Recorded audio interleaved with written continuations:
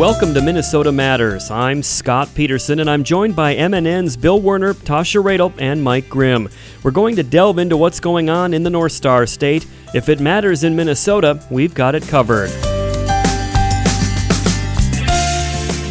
This week, the March Minnesota Food Share campaign kicks off. A veteran comic releases her new stand-up album recorded here in Minnesota, and the new Gopher fan loyalty program. But first, Minnesota state budget surplus held up and even increased a bit, but MNN's Bill Werner tells us the good news comes with some caveats. Why is that, Bill? Scott, what's motivating the cautionary notes from state economic officials is the totally new political climate in Washington, coupled with a number of years of strong recovery from the Great Recession.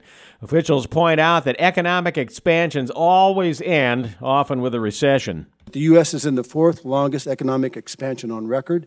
And second, considerable uncertainty remains about which proposed U.S. economic policy changes will be enacted in the near future and what their impact will be on the economy. Until those changes become clearer, their impact on the economy remains sources of risk for this forecast. We must keep these risks in mind as we prepare the budget for the next biennium. That's State Management and Budget Commissioner Myron Franz. Governor Mark Dayton's comments after the forecast was released echoed that. I want to issue a strong note of caution to the legislature. The section, quote, significant risks with this forecast is not factored into the actual numbers of the forecast. It lists U.S. policy uncertainty, international trade, inflation, long, slow growth expansion, and the fact that 28 months remain until the end of fiscal years 2018 and 19. I would add that there are 52 months until the end of the fiscal 2021 biennium. The effects of those uncertainties are presently unmeasurable. However, their potentials for seriously negative impacts on our state's economy and fiscal well-being are enormous. At the National Governors Association conference last weekend, the meetings with President Trump, with other key administration officials, and among my fellow governors were characterized by unprecedented degrees of uncertainty, anxiety, and confusion. In those meetings and in other recent pronouncements, administration officials offered only generalities about healthcare reform, trade policies, and other crucial matters.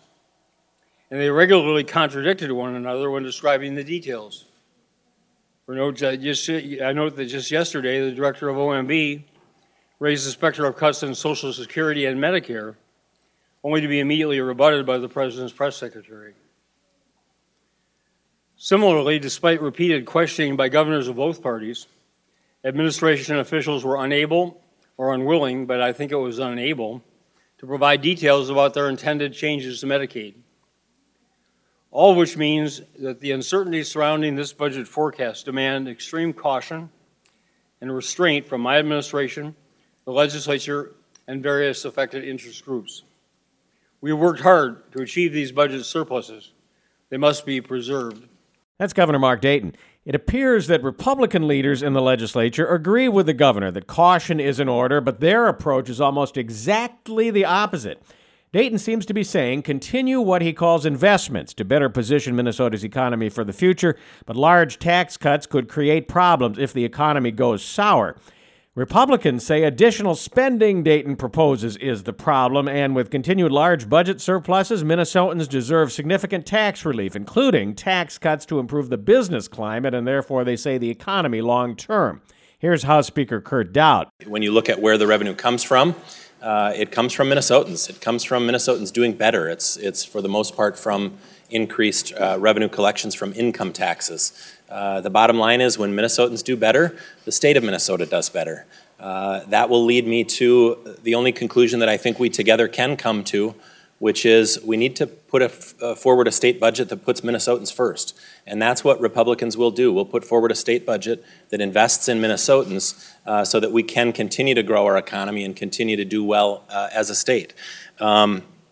Some concerning things, obviously, this revenue forecast, even prior to this, with a $1.4 billion surplus, Governor Dayton was still proposing about a $1 billion increase in taxes and fees, still taking more money out of the pockets of Minnesotans. We find that concerning. Hopefully now he can back away from that proposal.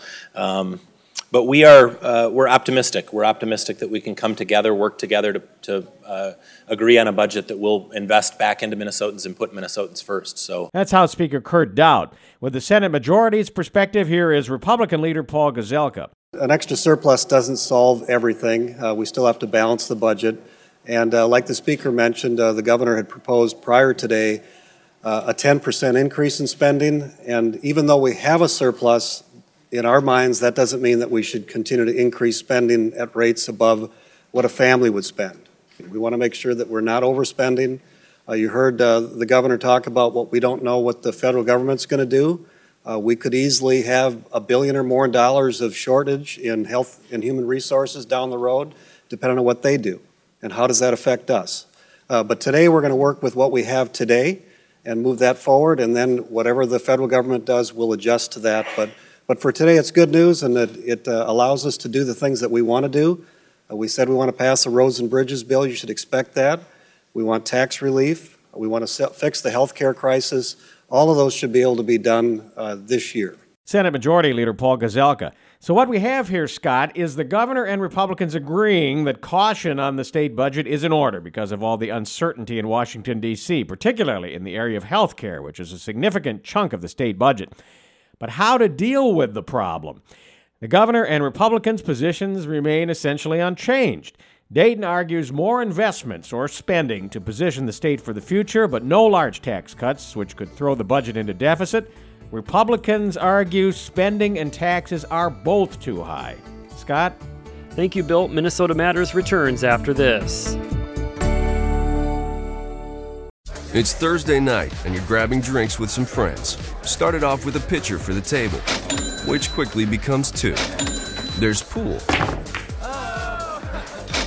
And there's the photo booth. All right, everybody squeeze in. Say cheese! Followed naturally by an order of wings. And another. Can we get some extra ranch sauce?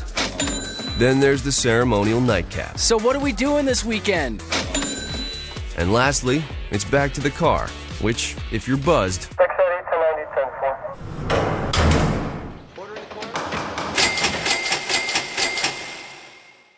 could be the most expensive night of your life. Getting pulled over for buzz driving could cost you around $10,000 in fines, legal fees, and increased insurance rates.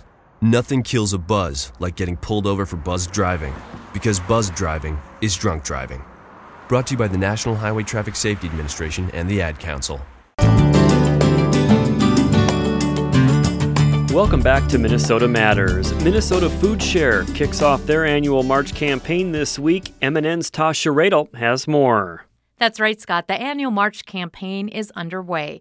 It's the state's largest food drive, and all the dollars and pounds raised go directly to the state's 300-plus food shelves. Joining me now is Steve Gustafson, Senior Development Officer with Minnesota Food Share. Welcome, Steve. Can you tell us a little bit about the March campaign? Well, this year's campaign is very much like previous year campaigns. The purpose is to help local food shelves across the state to restock their shelves during a historically spring tends to be a time where donations are way down and following the holidays. And so this is the time when we've organized to help those food shelves draw attention to the issue of hunger and hunger locally, and to help organize to raise the food and funds they need to meet the needs in their local communities. And this is a really important time because I believe this will stock their shelves for a few months, correct? Like that's the amount that you're hoping to raise? Yeah, absolutely.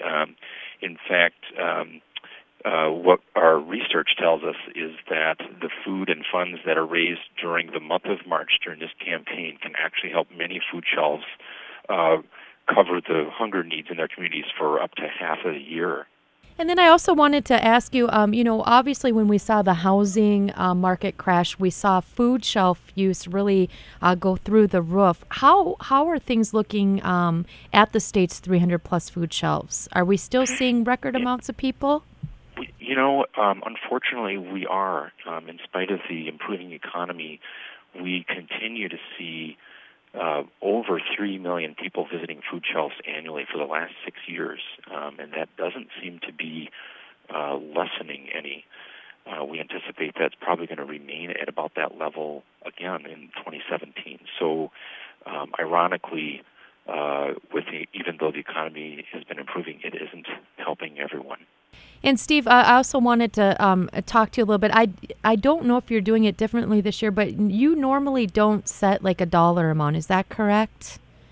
Or did you, to raise in March? Yes, well, at least not in the last few years. Okay. Our goal is to raise as much as we can to meet the need. We know that the need is great. Even with our campaigns over the years, raising maybe as much as half of the need for a year, we know there's a whole lot of extra need out there that we could do. So rather than limit ourselves as to what we want to try to raise, we raise as much as we can because we know it's all going to be needed. And, speaking of that, I think sometimes people, when we think about donating to a food shelf, we actually think about donating, let's say, a bag of groceries or other things. But that dollar can go a lot farther, correct?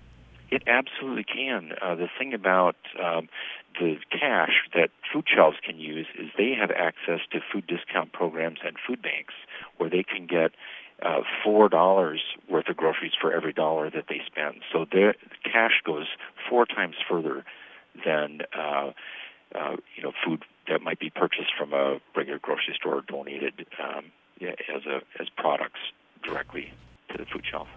And then one of my last questions I had today, for someone that might be listening that has never used a food shelf but may need that extra help, I guess, is there somewhere where they can go to find a food shelf nearest them?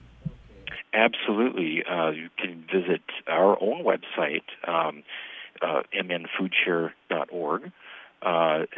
There are also resources in every community. If you've got your local if you check your local community's webpage, your local city or county, there will be information there for resources like the food shelves in your community. And throughout the month of March, are you going to be doing different things to get people to donate? I believe, like in the last few years, we did Pack the Pews, etc. Are there going to be more things like that? Yes, we'll continue to do many of the things that we've done in the past, including Pack the Pews, as you mentioned, where congregations designated a weekend for filling the pews with donations of all sorts. We also have some partnerships with some businesses, including Finnegan's Brew Co. All purchases of Finnegan's during the month of March will support the Minnesota Food Share March campaign. Crave Restaurants is also doing a big promotion in each of the Twin Cities area restaurants. We've got some concerts happening in different parts of the state. Many communities are holding their own events, whether it's a spaghetti dinner or chili cook-off or those kind of things. Those are going on, organized by many groups across the state. Well, lots of great information. Anything else you'd like to add that maybe I didn't bring up today, Steve? Well, I just think that we live in a time where the need continues to be great. We'd love to be able to put an end to hunger. And while we work on solutions to ending hunger across the state, we know that we need to meet those needs. And we just hope that everybody can participate, even if it's just making a small cash donation, whether it's to your local food shelf or directly to Minnesota Food Share online at our website. For more information on the March campaign, you can go to mnfoodshare.org. Again, that address is mnfoodshare.org. Back to you, Scott. Thank you, Tasha. My interview with comedian Jackie Kashian next when Minnesota Matters returns. Last night we put on an epic light show. Yeah, we did. The crowd loved us. We love the crowd. Wait, but there were only 4 people out there. Yeah, but did you see their 4 faces? All 8 of their eyes lit up brighter than ours. And we're fireflies. Yeah, we are. Hey, that one girl, she looked like she'd never seen glow-in-the-dark like this before, and we invented glow-in-the-dark. Yeah, we invented it. And we're gonna be out here every night rocking out our light show at a forest near you. Woohoo! So come check us out. Check us out. And bring your kid, all ages show. Oh, but don't bring any of those glass jars, because they make us kind of nervous. Yeah, and I'm super claustrophobic. Whether you're rocking their world or they're rocking yours, some memories never fade. Come alive with the forest. Visit discovertheforest.org to find a forest near you and discover other cool things to do when you go, like fishing, biking, or even camping. Visit discovertheforest.org. See you later! Yeah, see you soon. Brought to you by the U.S. Forest Service and the Ad Council.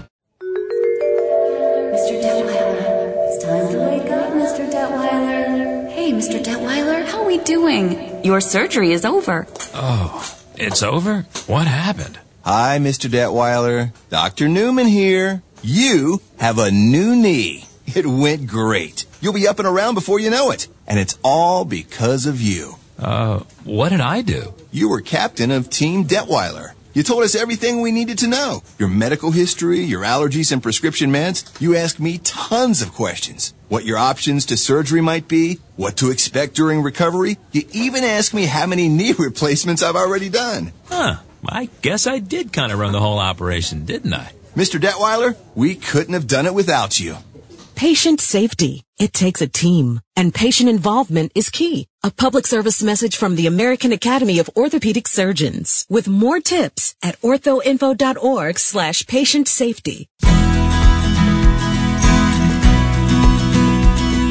Minneapolis, nice work.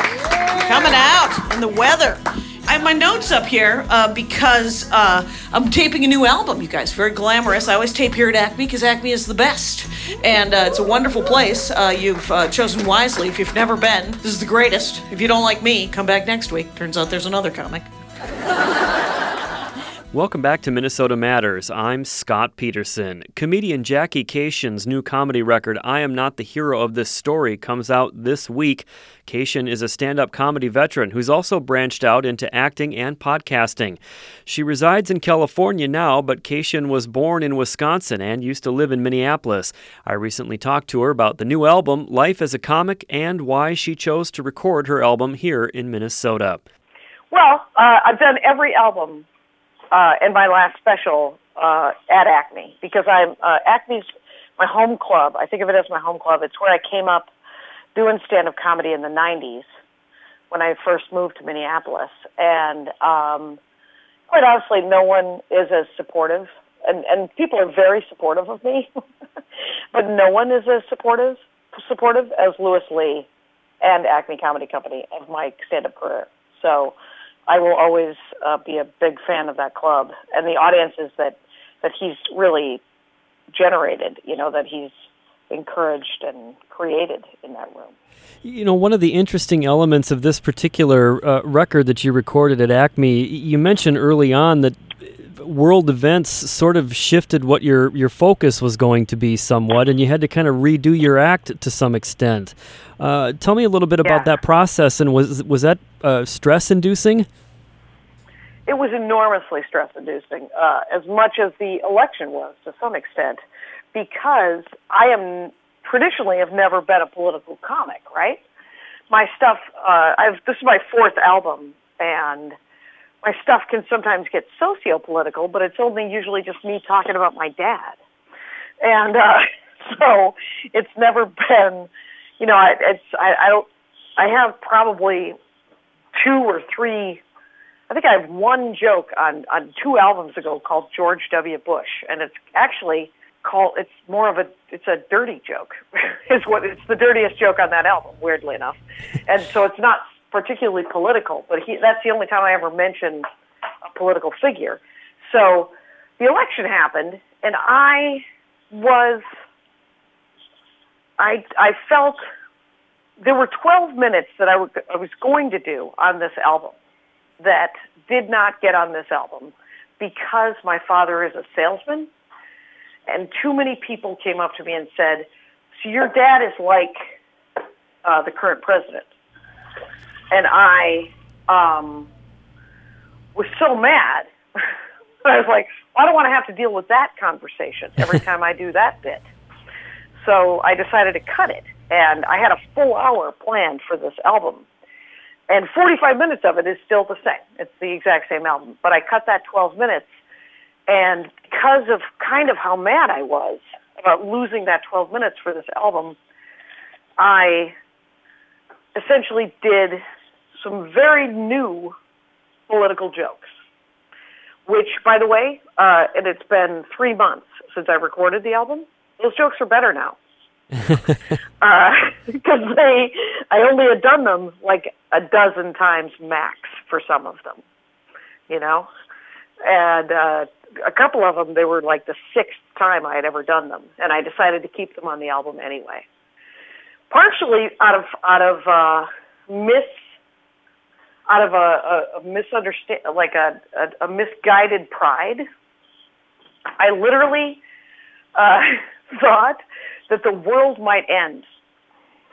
So I wanted to get that album. I wanted to get those jokes recorded because I'm absurd. And let's talk about that for a moment. Your perspective and your voice are very clear in terms of how you talk about yourself and what you were like growing up and what your father was like. It sounds to me like from the act you were very well-read, didn't necessarily have a lot of friends, and no. I'm wondering, how do you go from that to being in stand-up? Well, I mean, if you think about stand-up is a solo activity where you are one person standing in front of a lot of people. You're getting all the attention you've ever wanted. All you have to do is make them laugh. So it's a simple task. It is not an easy task. And I didn't have any friends. I didn't have any friends as a kid. I had a lot of siblings, plenty of people to hang out with, but no friends. I had an imaginary friend for too long. I met Steve when I was 7. He was 11. He had a motorbike. We had a lot of good times, you guys. Yeah. When you use family members as elements of your act, is there a certain line that you have to somehow know about to not cross, or has that been an adjustment for you, or do you pretty much have the freedom to say whatever you want? That's an excellent question. It's I do talk so much about my family. The week after I recorded this, I went to Milwaukee and essentially announced to each of my family members the bit that was about them. And that was going to be on the new album. Like, sometimes I'm home, and my father in many ways is the smartest person I've ever met in my life. 85% of the time, he's the smartest guy in the world. 15% of the time, he is speaking from a little-known country called Banana Land. But aren't we all? Those aren't bad odds. And, my dad he gets the brunt of it, quite honestly. And, whether or not he still believes this, I hold him to it. He says, many years ago, he said, whatever you gotta do. I know it's a caricature. You're making me bigger, and he does love to be talked about. As we wrap things up, Cation explains what it means to her to be a comic and why it matters in these turbulent times. That's really all I want to do. I just want to make people happy, and I just want to make people laugh. And if it makes them think, or if it gives them perspective, that's just a byproduct and a gift of it. You guys are great. I hope you had fun, because I love doing it. So thanks a lot, you guys. Take care of each other out there. Jackie Cation's new album, I Am Not the Hero of This Story, is out now. Minnesota Matters will return after this.